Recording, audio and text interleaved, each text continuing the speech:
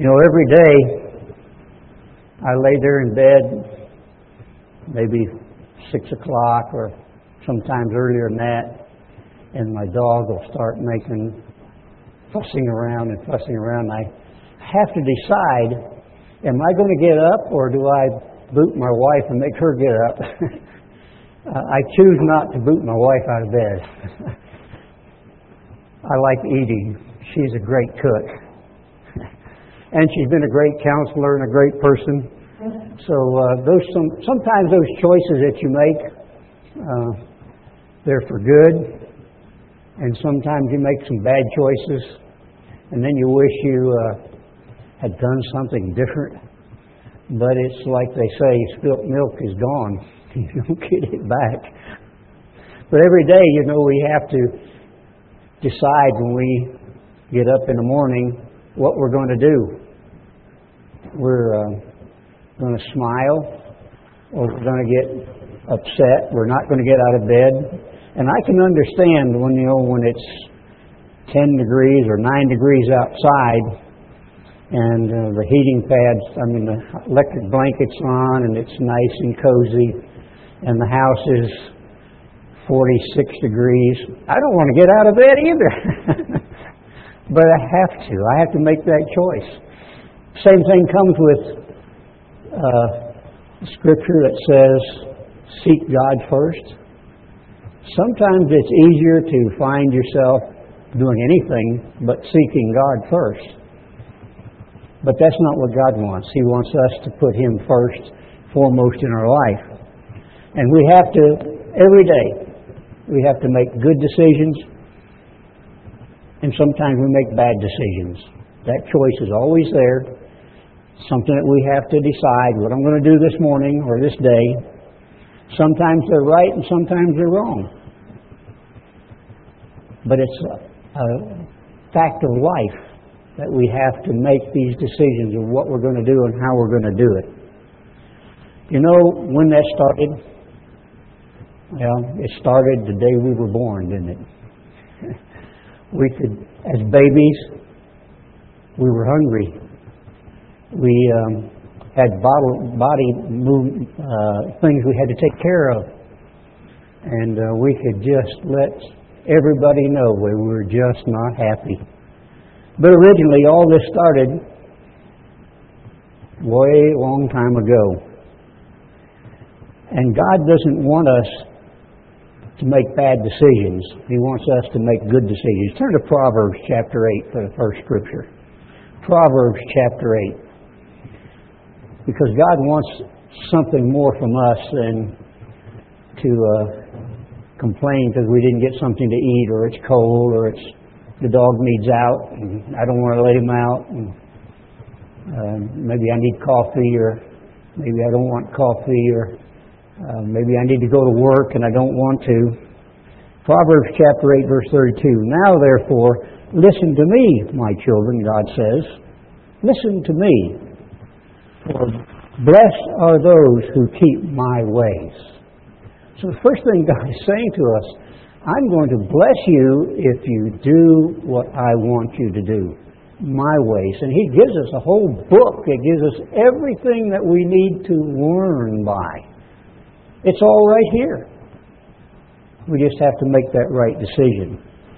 Hear instructions and be wise, and do not disdain it. Sometimes we're given good instructions, but we sit out there and say, well, I don't know whether that's good for me or not. Or that's not a good instruction. That's not what I want to do. But that's not God's thing.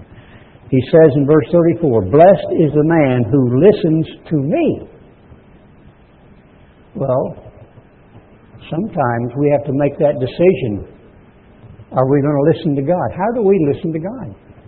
How do you listen to God every day? You take your Bible, you open it up, and you begin to read, and God will talk to you. You ask Him in prayer, hey, Father, there's things I'm short-sighted on. Can you open my understanding today to see what it is you want me to listen to you from? It says, watching daily at my gates. You've got to go to God every day. For whoever finds me finds life. And that's interesting to think of.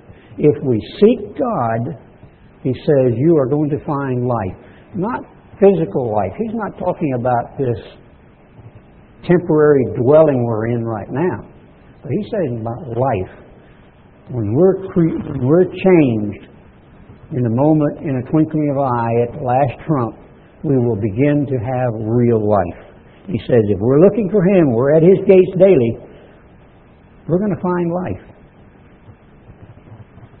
And obtain favor from God. If we're looking for it, we're going to get His favor. But he who sins against me wrongs his own soul. So when we go contrary to God, and we know what sin is, 1 John 3:4, sin is the transgression or going contrary to God's way of life. And he says, if we sin, we're hurting ourselves. We're not hurting God.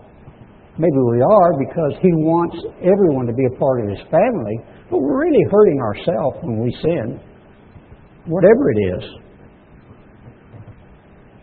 All those who hate me love death.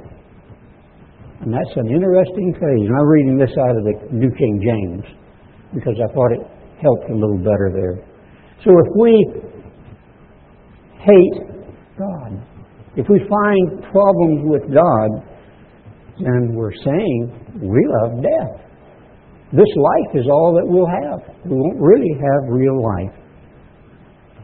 Well, the problem with mankind began a long time ago. Genesis chapter 3. Genesis chapter 3. God gives all of us a choice. He says Christ had the same choice as you had. He said none of us have been tempted any more than Christ was tempted. He was tempted in every possible way, but He always looked to God. So here in Genesis chapter 3, verse 1, and here we find Adam and Eve in the garden. God had already spoke to them. He already talked to them, already gave them things to do and things they couldn't do. And now the serpent was more subtle than any beast of the field, which God had made.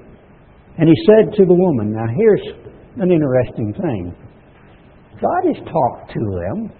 Eve knew God by this time, whether it was one day or a week or a month or whatever, maybe one day. So here this snake speaks, or serpent speaks to Eve. And he said to the woman, hey, did God say you couldn't eat of everything in the garden? I mean, he posed a question to her. How often does that happen to us every day? Or weekly or monthly or whatever. That somehow, someplace, someone will come up and say to you, did that really said that? Is that what was said? Here he said to the woman, has God said you shall not eat of every tree in the garden? Well, she already knew the answer. Why was she listening to it? But she did. She had to make a choice right there. Am I going to listen to God, or am I going to listen to somebody else or something else or whatever it is? Am I going to be swayed the wrong direction? The woman made the mad mistake. She made the wrong choice. Her choice was, the woman said to the serpent. She jumped in there right away. Hey, I can tell you the answer to that. I already know. We may eat of the fruit of the garden, or the trees of the garden. We can do that. We can do it. But the fruit of the tree which is in the midst of the garden, God has said, you shall not eat it, neither shall you touch it, lest you die. Do we read any place that God says you can't even touch it? Well, we're talking about sin here too. We don't want to touch sin. We don't want to get close to sin. And sometimes that becomes a problem, isn't it? We know what sin is. It's going contrary to everything God has told us. So do we want to get as close to it? Well, I'm going to get right to it and not touch it. I remember my son, my oldest son, when he was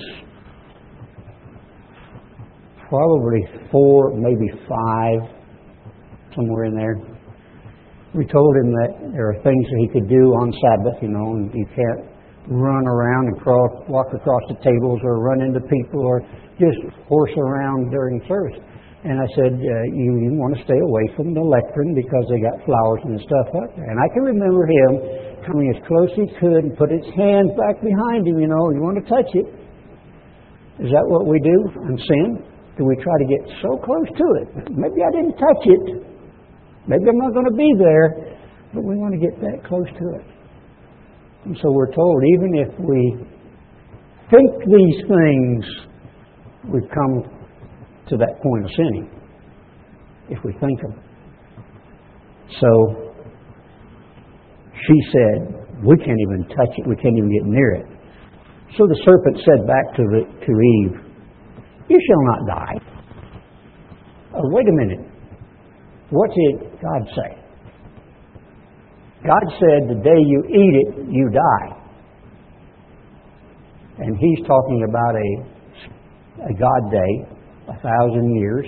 Because we know Adam lived not quite 1,000 years, and Adam died, and Eve died somewhere in between. So in that first 1,000-year period, she died.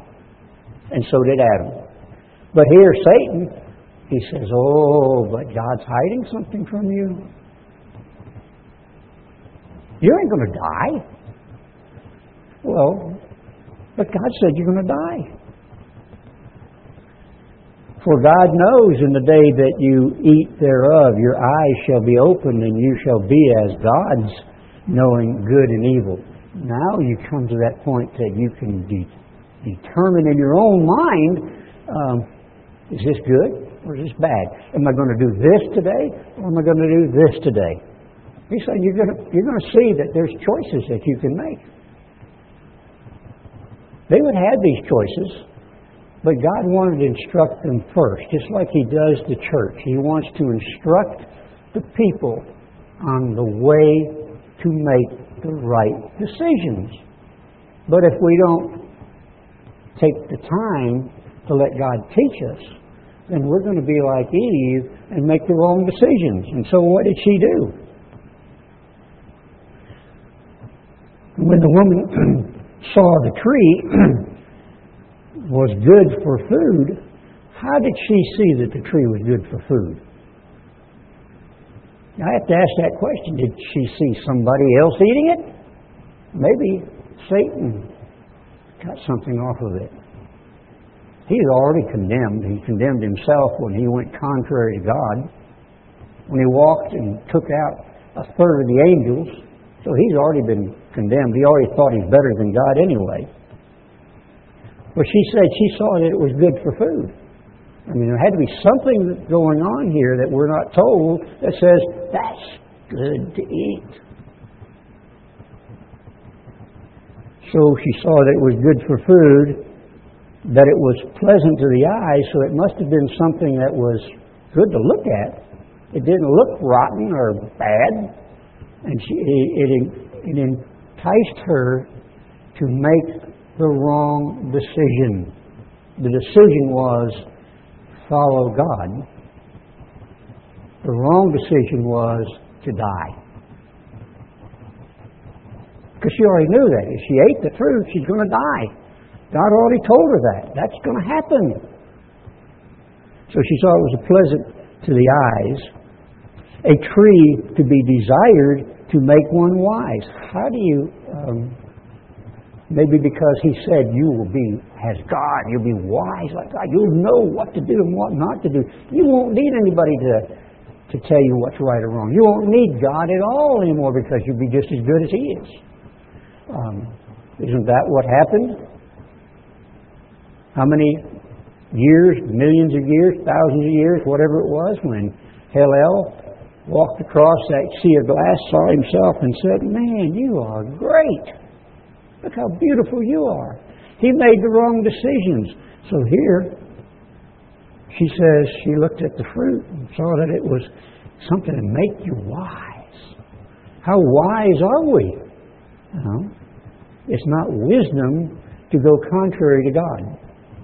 So it make you wise. And she took the fruit thereof and did eat. Of course, her manly husband, this is the way I look at it. Maybe it's not what happened, but I look at it as, here's the husband, here's Adam. Go ahead, baby, eat that thing. She ate it. He comes watching her and says, "All right, you're the guinea pig. How come you didn't die? It must be okay. Must be all right." So she gave him. And he did eat. I mean, hey, my wife ate it. And she's still alive. I guess I'm going to eat it and still be alive. And it says their eyes of them both were open, and they knew that they were naked. You see, they didn't have a problem before that, did they? They were fine. But when they transgressed the laws of God, they were no longer fine. Now they became a problem in their life. Sometimes when we make the wrong decisions, we know what's right, we know where we should go, we make the wrong decision, the bottom line is we're not trusting God. They didn't trust God. And when we know the truth and we refrain from the truth, then we're taking it a step beyond trusting God. Because God tells us He will give us all the things that we need. Christ, when He was here, said, "If you come and ask in my name, God's going to give you the things you need." He promises that. But it's just a matter of trust then, isn't it? It's a matter, do I trust that God will do that? Do I trust God will take care of everything or not?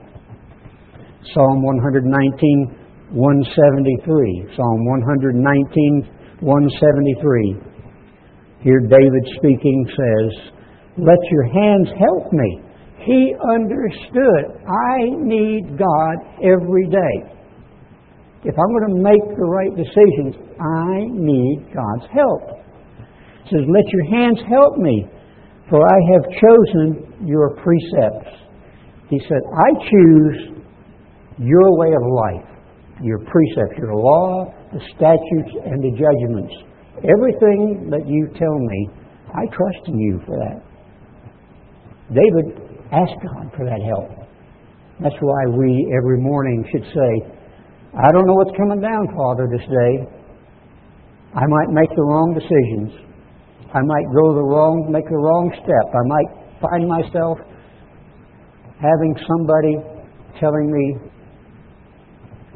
question God's Word." And David said, "I need your help. I need your understanding. I need it every day. I get out of bed. I need your help." So David consistently asked God for His help.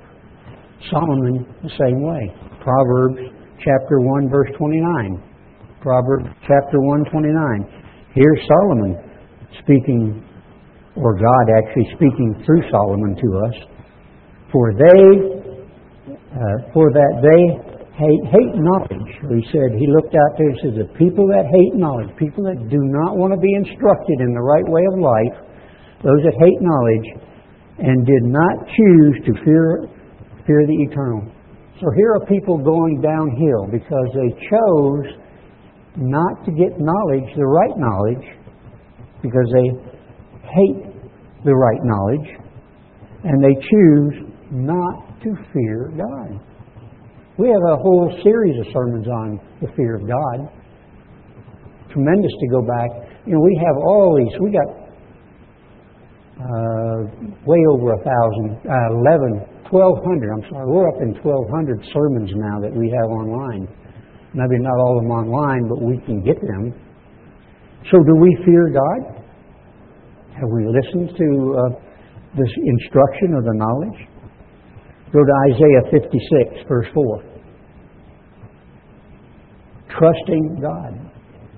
Putting our hope and our trust in what God teaches us. Because sometimes we don't want to let that happen to us. Isaiah 56, verse 4.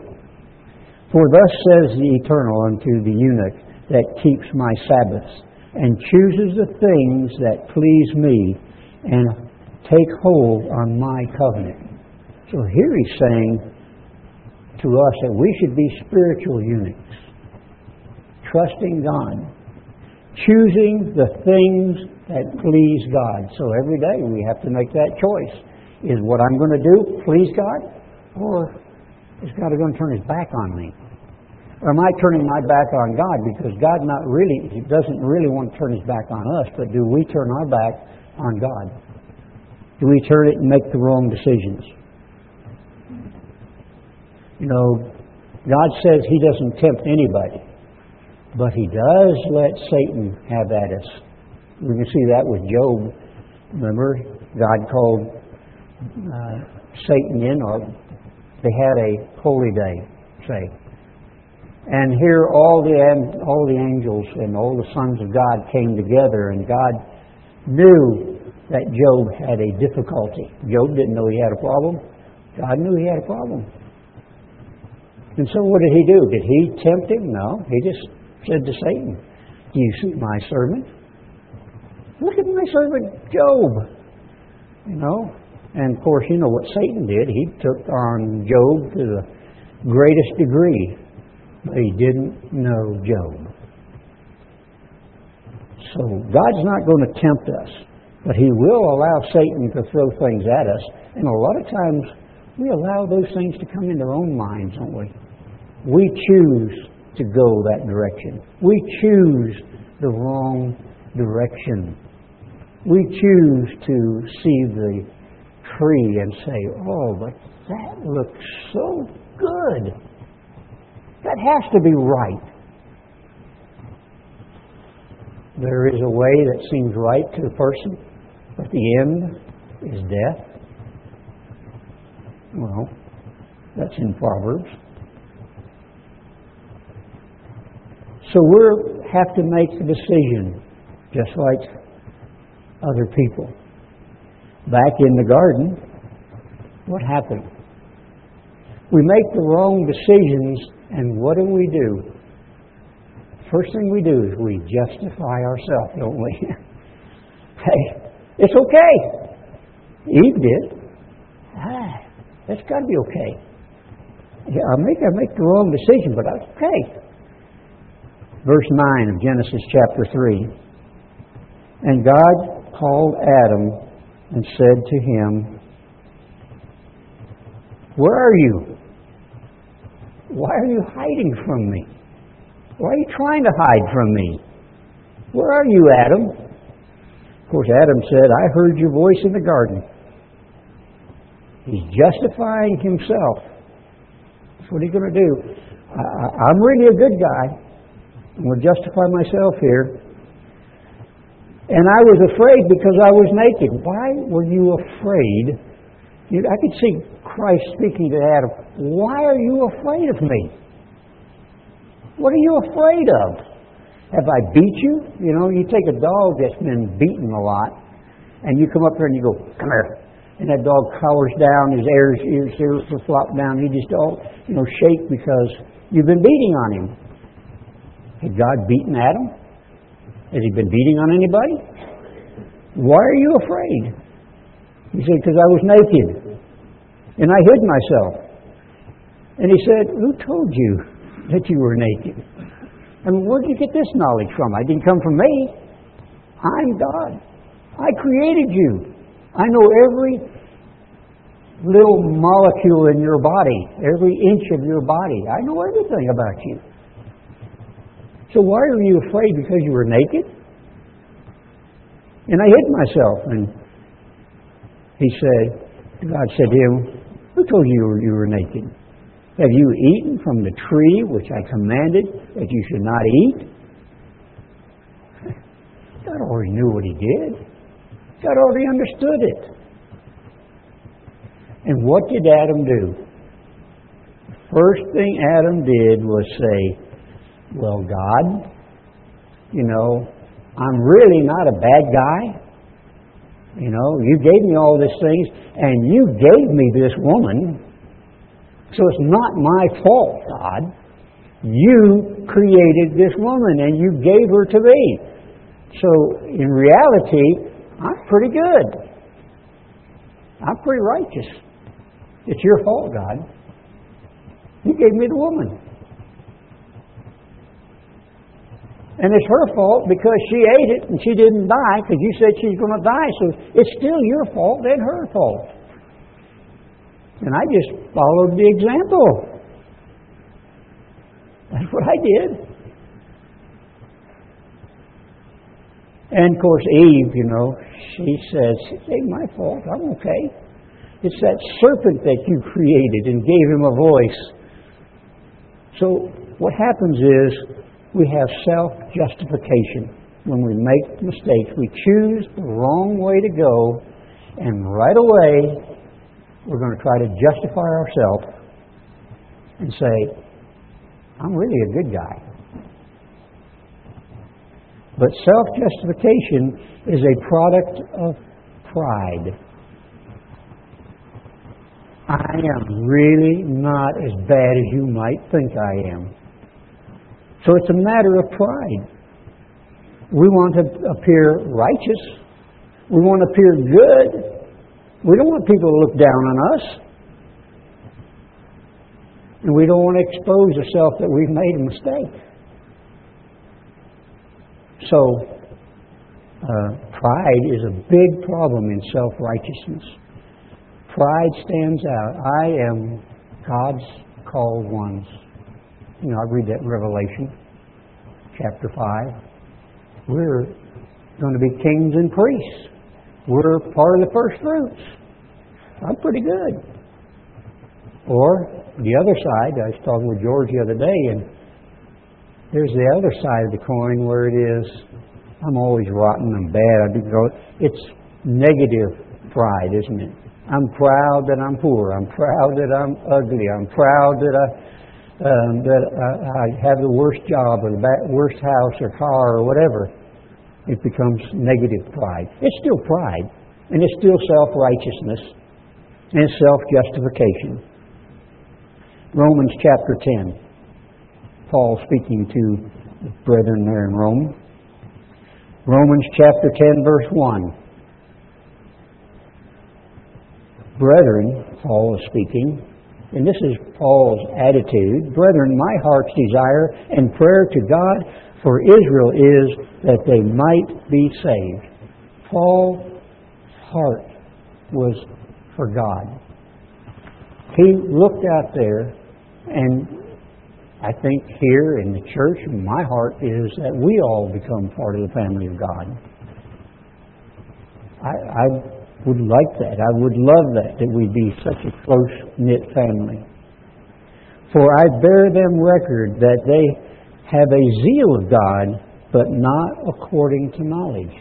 How many in the church have this zeal? I mean, they keep the Sabbath, they eat the right foods, they say the right things, but they're lacking in knowledge.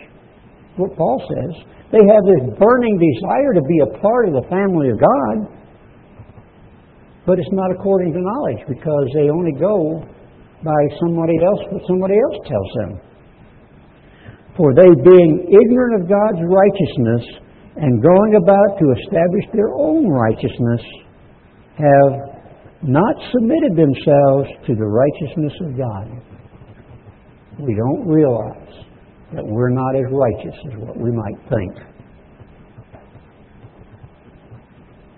There are things we can do, things we don't do. We don't all the time submit to God's righteousness. He's righteous. It is His desire. And so what do? We make excuses.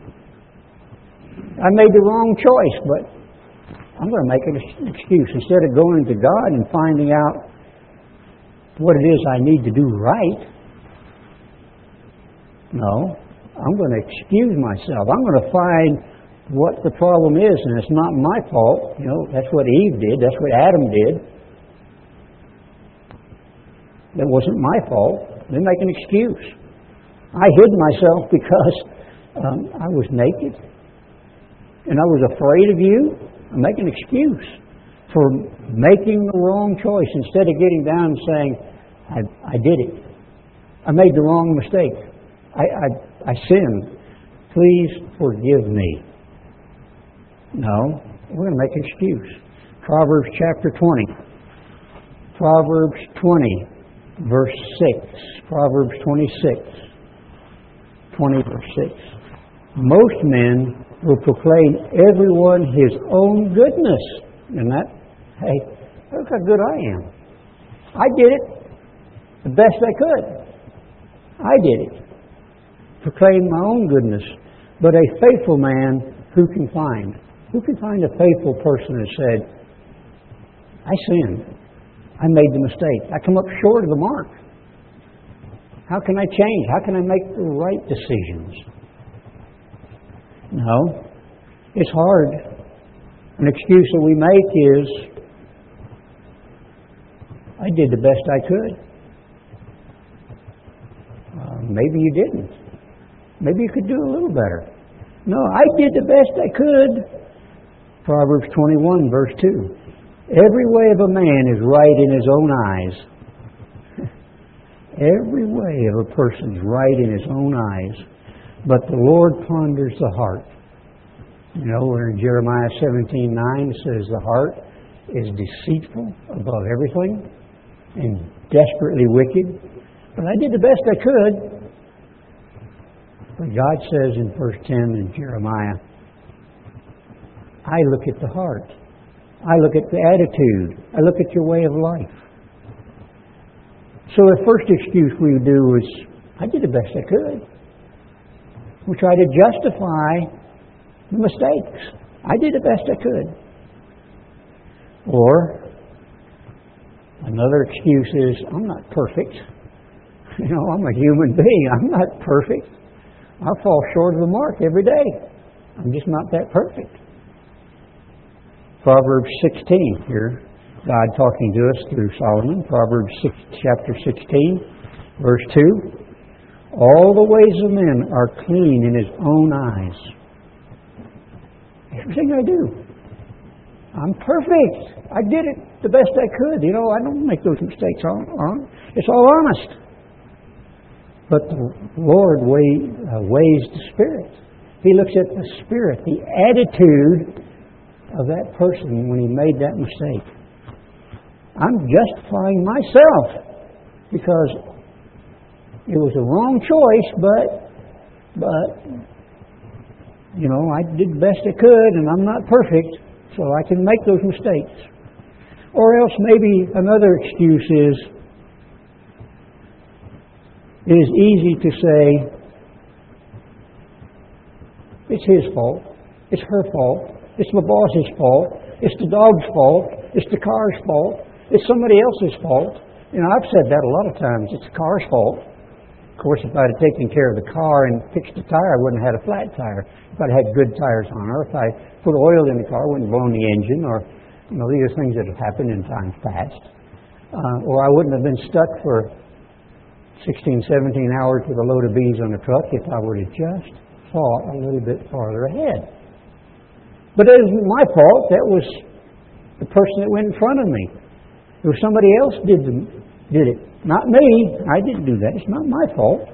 It's your fault. So we justify our actions by blaming somebody else. We can make the wrong decisions. It's self-justification. Instead of going to God and saying, teach me, show me. And this is something that's really I've been eyewitness to for 50 years maybe, where people in the church don't like what's going on, and instead of sitting down with God and saying, am I at fault? Did I do it? Or what have I done? when the church fell apart. One place I went to, it was Takachi's fault. It was this other minister's fault. One person came to me and said, we're eating and keeping the wrong days. Well, that's because the minister didn't tell me which day I was supposed to keep. So I have a money-making project on Passover, and I'm going there because it's the minister's fault. Is it? Well, maybe he didn't seek knowledge. But he made the wrong decision. And it's sad. And I've seen that many times. People walk away because I find that somebody else led me down the wrong path. Satan, how come you're around here leading me down the wrong way? Well, how come I'm listening to you? How come I'm not finding the right way to go? So it's easy to say, you're the problem. I'm not that way. I am perfect. So we can justify our actions with excuses. James chapter 1. James chapter 1. Here God speaking to us through the Apostle James. Said, let no one, verse 13, let no one say when he's tempted, I am tempted by God. God says He don't tempt anybody. For God cannot be tempted by evil, nor does He Himself tempt anyone. God knows what condition we are. God knows we're physical, flesh and blood people. He knows that we have pulls, and He knows our thoughts, and He knows our actions and our capabilities, and He's not going to have you tempted in any more than you possibly can stand. He won't allow it. But each one is tempted, James tells us. Each one is tempted when he is drawn away by his own desires, the things that I want to do. I might want to go to the movie instead of going to Bible study. I might want to eat the wrong foods because it looks so good, and who's running? Anyway, nobody's watching me anyway. You know, it's just that way. We're drawn away by what we want, what I want to do. If it's not what God wants to do, it doesn't make any difference. It's what I want to do. And so we're tempted when we do the things we want to do and enticed. And then when desire has conceived, it gives birth to sin. And sin, when it's full grown, brings forth death. We're talking eternal death, the lake of fire if you want. So God's not going to tempt you. He won't allow you to be tempted more than He knows how much you could handle. We know Job went through an awful lot, but God already knew ahead of time how strong in faith and trust that Job had. So He knew what Job could go through. But he had to get a point across. Because Job justified himself all through the book of Job. It was kind of a back and forth deal with his three friends. They said, you're doing wrong, and he says, I'm doing right, you know. I can justify everything I've done. I can justify all my actions. God knew that there was a point that he had to come to find out, you're making a mistake, Job. You really don't know what you're doing. So we like to blame other people. We like to find fault. It's not my fault. We blame other people. In Exodus, we just went over this, a week or two ago, where Darrell covered Exodus chapter 32, talking about Aaron blaming the people, because here you remember Moses was up on the mountain for 40 days, and they were down here and no leadership. Aaron was the leader. Apparently they had no real leadership. And the people came to him and said, this is a choice that he had to make. He knew better. He'd been right there. Every time they talked to Pharaoh, he was there. Every time. So he knew what he was supposed to do and what he wasn't to do. And so what did he do? He said, the people made me do this. How did they make him do it? Did they threaten to kill him? No. Here's a case where Aaron said to Moses, it's not my fault. It's the people's fault. They did it. Blame them. But you were in charge. It was your choice, your decision to do that. Another instance where a person makes the wrong decision and blames somebody else. And that's in 1 Samuel 13, 11, and 12. Here's a case where Saul, who was the king of Israel, got tired of waiting for Samuel to come. They were getting ready to go to battle. They knew they needed a sacrifice. They needed all these things done. It was Samuel's job. And Saul made the wrong decision, the wrong choice. He made the sacrifice and then turned around and blamed the people. And blamed blamed Samuel because he didn't get there quick enough. Here's a case where God purposely kept Samuel back to see what Saul would do. King of Israel, had the authority, had all the power, made the wrong choice. It's not my fault, he said. It's your fault because you didn't come when you were supposed to be here. You know, he finds he makes a little bit of an accusation. It's your fault. You were not doing your job. There's another instance that King Saul makes the wrong and blames somebody else.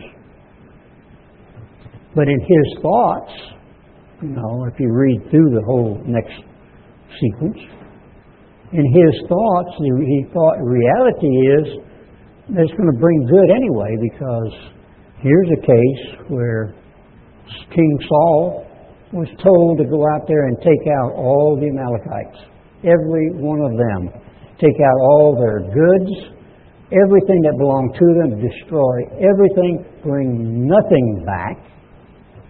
But he brought King Agag back. And the people, he said, brought the sheep and the goats and the gold and stuff. Because, what he said to Samuel, well, we can sacrifice this to God.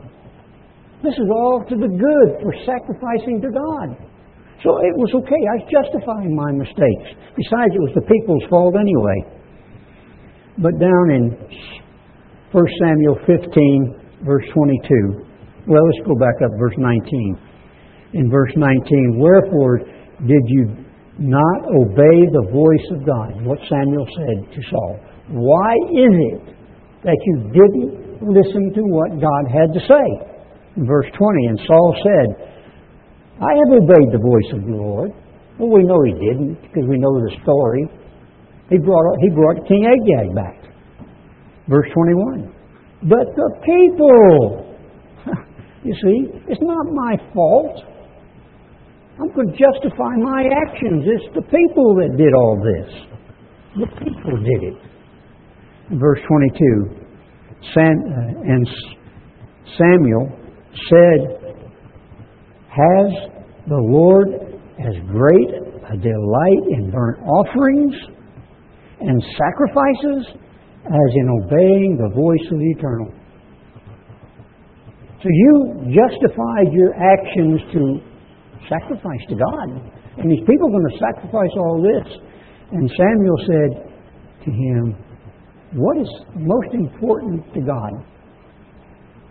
Yeah, you made the wrong decision, and now you justified yourself, but as in obeying the voice of the Lord, behold, to obey is better than sacrifice, and to hearken than the fat of rams.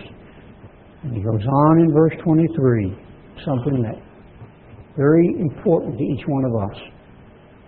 For rebellion, going contrary to God, finding fault with other people, completely disobeying God's Word, justifying your actions, pointing the finger at somebody else, for rebellion is as the sin of witchcraft.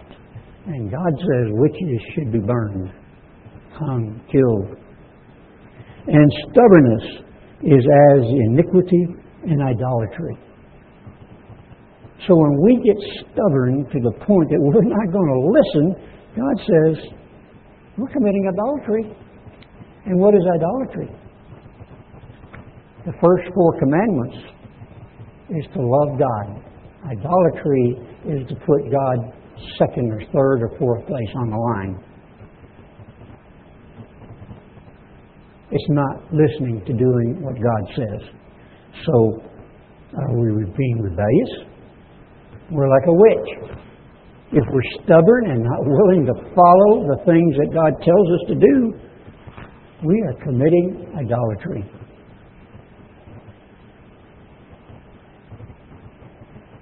So we have to ask ourselves every day, the decisions we make. If I make a wrong decision, do I justify my actions? Do I find some excuse to say, it's okay? The better part, it's going to be better in the end anyway, because what I've done is going to, it's going to be good for everybody else. Do I find I justify my actions, the things that I do, every day? Proverbs 27, verse 2. Am I going to justify myself to God? Proverbs 27, verse 2. Let another man praise you. Oh, you let others, if you do right, if you're out there putting your heart into doing it God's way. Paul went through all those beatings and shipwreck and hatred and finally killed. Stephen obeyed God and told the people, and they stoned him to death. Christ never sinned, and they nailed him. They first beat him practically to death. And they nailed him to a stake, pierced his side, let his blood come out. Never did he justify his actions. He always said, I do not my will, but the will of the Father. I do what God tells me to do. So here he says, let another give you praise, not your own mouth, a stranger, and not your own lips. So we shouldn't go around saying, I did okay. I'm the greatest. I'm the best out here. I can do all these things great. And I'm talking spiritually talking. There are times that we have great talents. And it's okay if someone comes up and says, you're great in the job you're doing. It's okay. Yeah, I do the best I can. I justify myself. But at least somebody else's. It's not you going up there and saying, I am the best of this position. Nobody as good as me.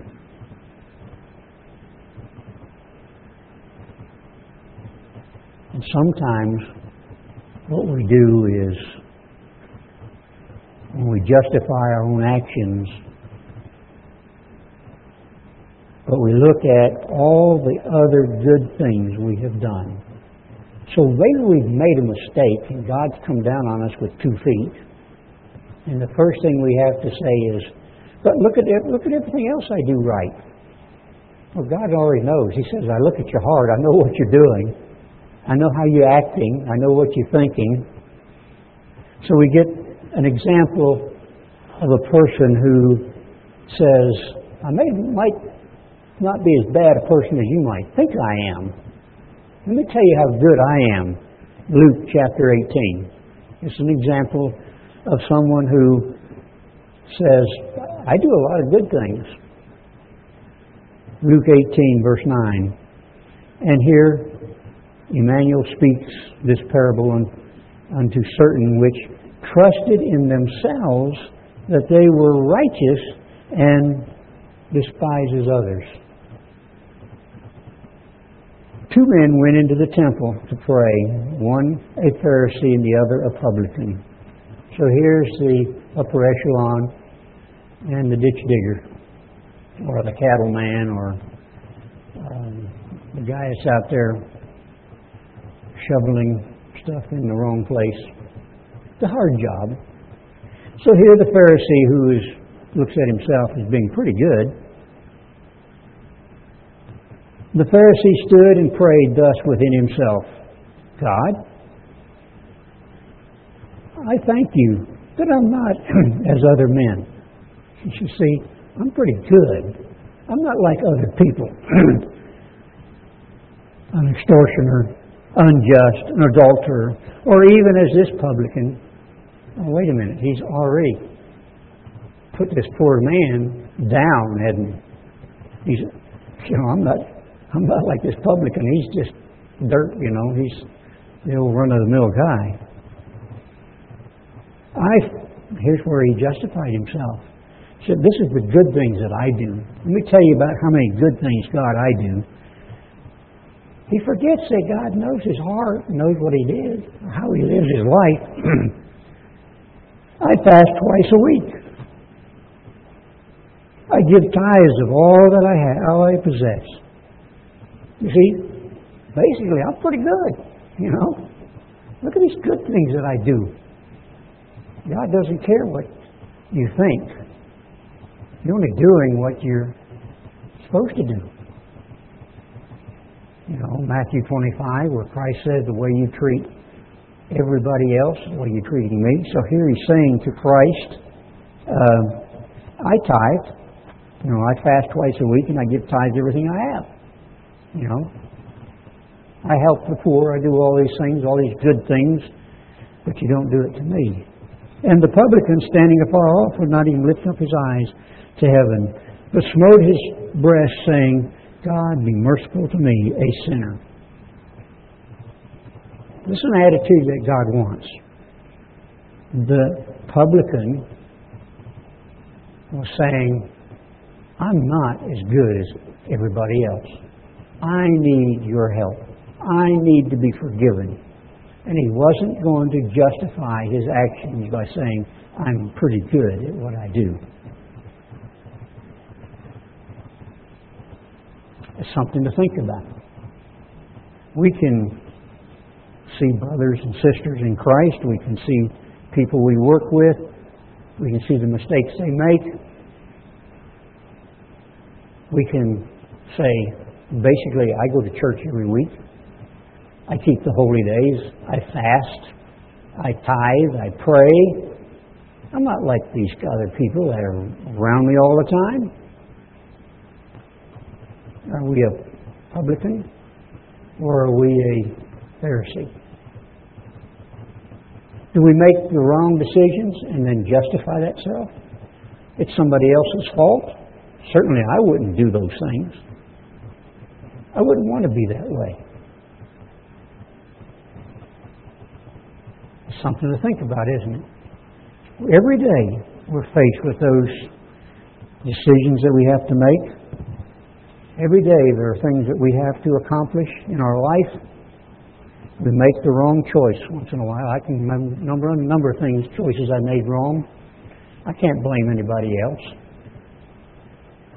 I can't blame my wife for quitting Wellex and going beekeeping. It might at that time seem to be the right decision. It might have been the wrong one. It wasn't my wife's fault. I didn't ask her for counsel. That's my fault. I'm the guilty party. When I make a mistake, I can't go to my kids. I can't blame the church. I can't blame God. Overall, I have to look out there and say, where's my mind? God already knows ahead of time. So then I have to ask myself, then, what is it? What would God want me to do? What does God really expect from me? How far can I go this way or that way? Well, we know in the garden, God expected Adam not to eat of the tree. And he did. And he didn't say, I made that mistake. Can you forgive me? We got a whole song. It's 136. Every verse tells how merciful God is. Every verse ends with how merciful our Father is. Do we understand? Do we comprehend? If I make a mistake, God says, I am merciful. You can't grasp the amount of mercy and forgiveness that I have in me. But we're ready to go out there and take that tree and say it's my wife's fault. It's the minister's fault. It's the boss's fault. It's the car. It's the dog. I didn't do that. I wouldn't do those things. Right. Yeah. So what does God want from us? 1 Kings 18:21. 1 Kings 18, verse 21. And Elijah came to the people. He brought all these people. Brought all of Israel over there. Had them bring all the false prophets and all the priests of Baal and bring them all together into one spot. And Elijah said to the people, how long halt you between two opinions? That's what he's saying to you and to me. How long are we going to sit up here and halt between two opinions? This way or this way? Well, if I make the wrong decision, it ain't my fault anyway, because it's all going to work out for the better in the end. No. It's not somebody else's fault. How long are we going to halt between two opinions? It's time to stand up and say, I'm going to either do it God's way or not. If God be God, follow Him. And if Baal, then follow him. Which is the right way? We have to sit down and put our nose into God's Word and find out. And He says, prove all things. Hold fast to the truth. Because there's two opinions out there.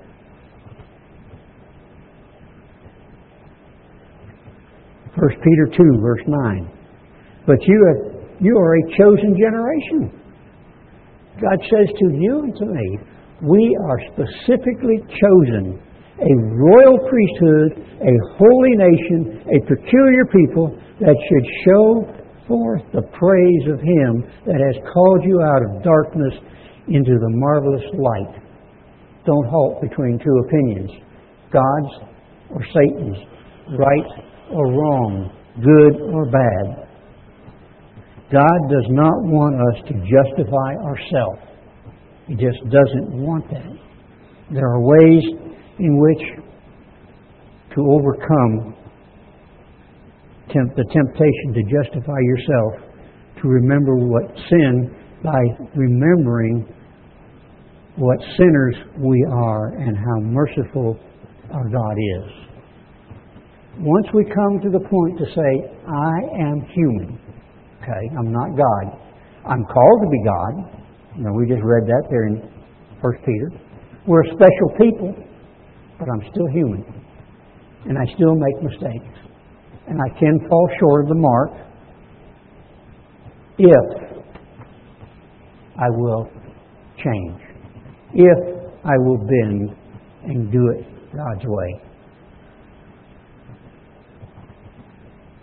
In James 1, verse 13. James 1, verse 13. Let no man say when he is tempted, I am tempted of God. For God cannot tempt with evil. We already read that once. God is not tempting you or me. We are tempted when we are drawn to our own ideas. When we come up short and we don't want to say, I am the guilty party. What God wants from you and from me And this will be the last scripture. This is what God expects from us as people. And that's in Deuteronomy chapter 30. Deuteronomy chapter 30, verse 15. Where God's speaking to you, to me, to the church, and to all humanity in reality. I have set before you this day life and good, death and evil. He says, stop every morning, every afternoon, every evening, like David. Prayed 3 times a day, so did Daniel. Daniel was thrown in a lion's den because he loved God. The decision that he made was to honor God. He says, I set to you every day life and good things, or death and evil. It's a decision you have to make. Verse 19.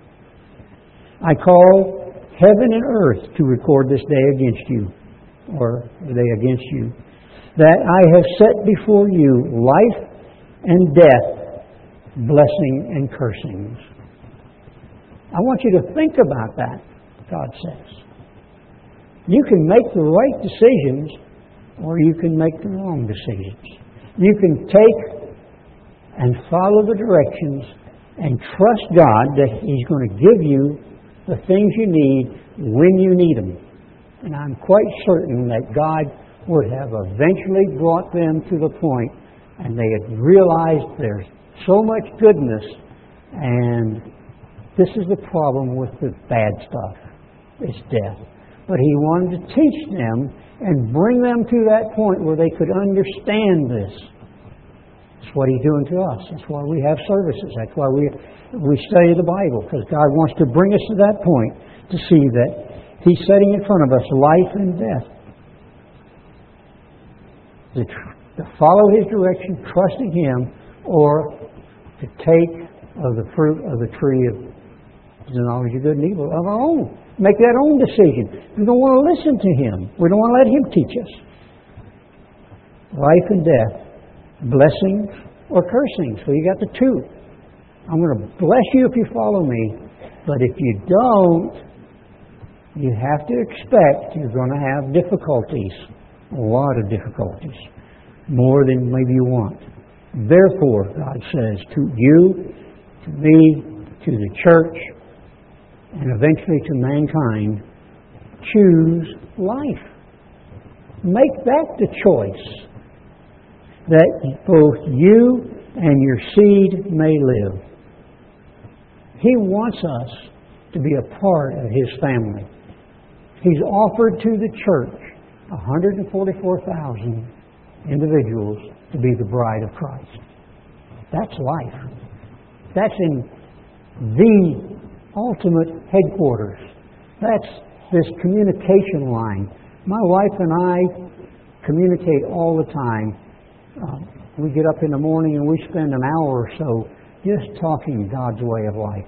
How we can make changes in our life to be right with God. Or we go over a sermon and try to point out so one can better understand. God says, I want you to choose the right things.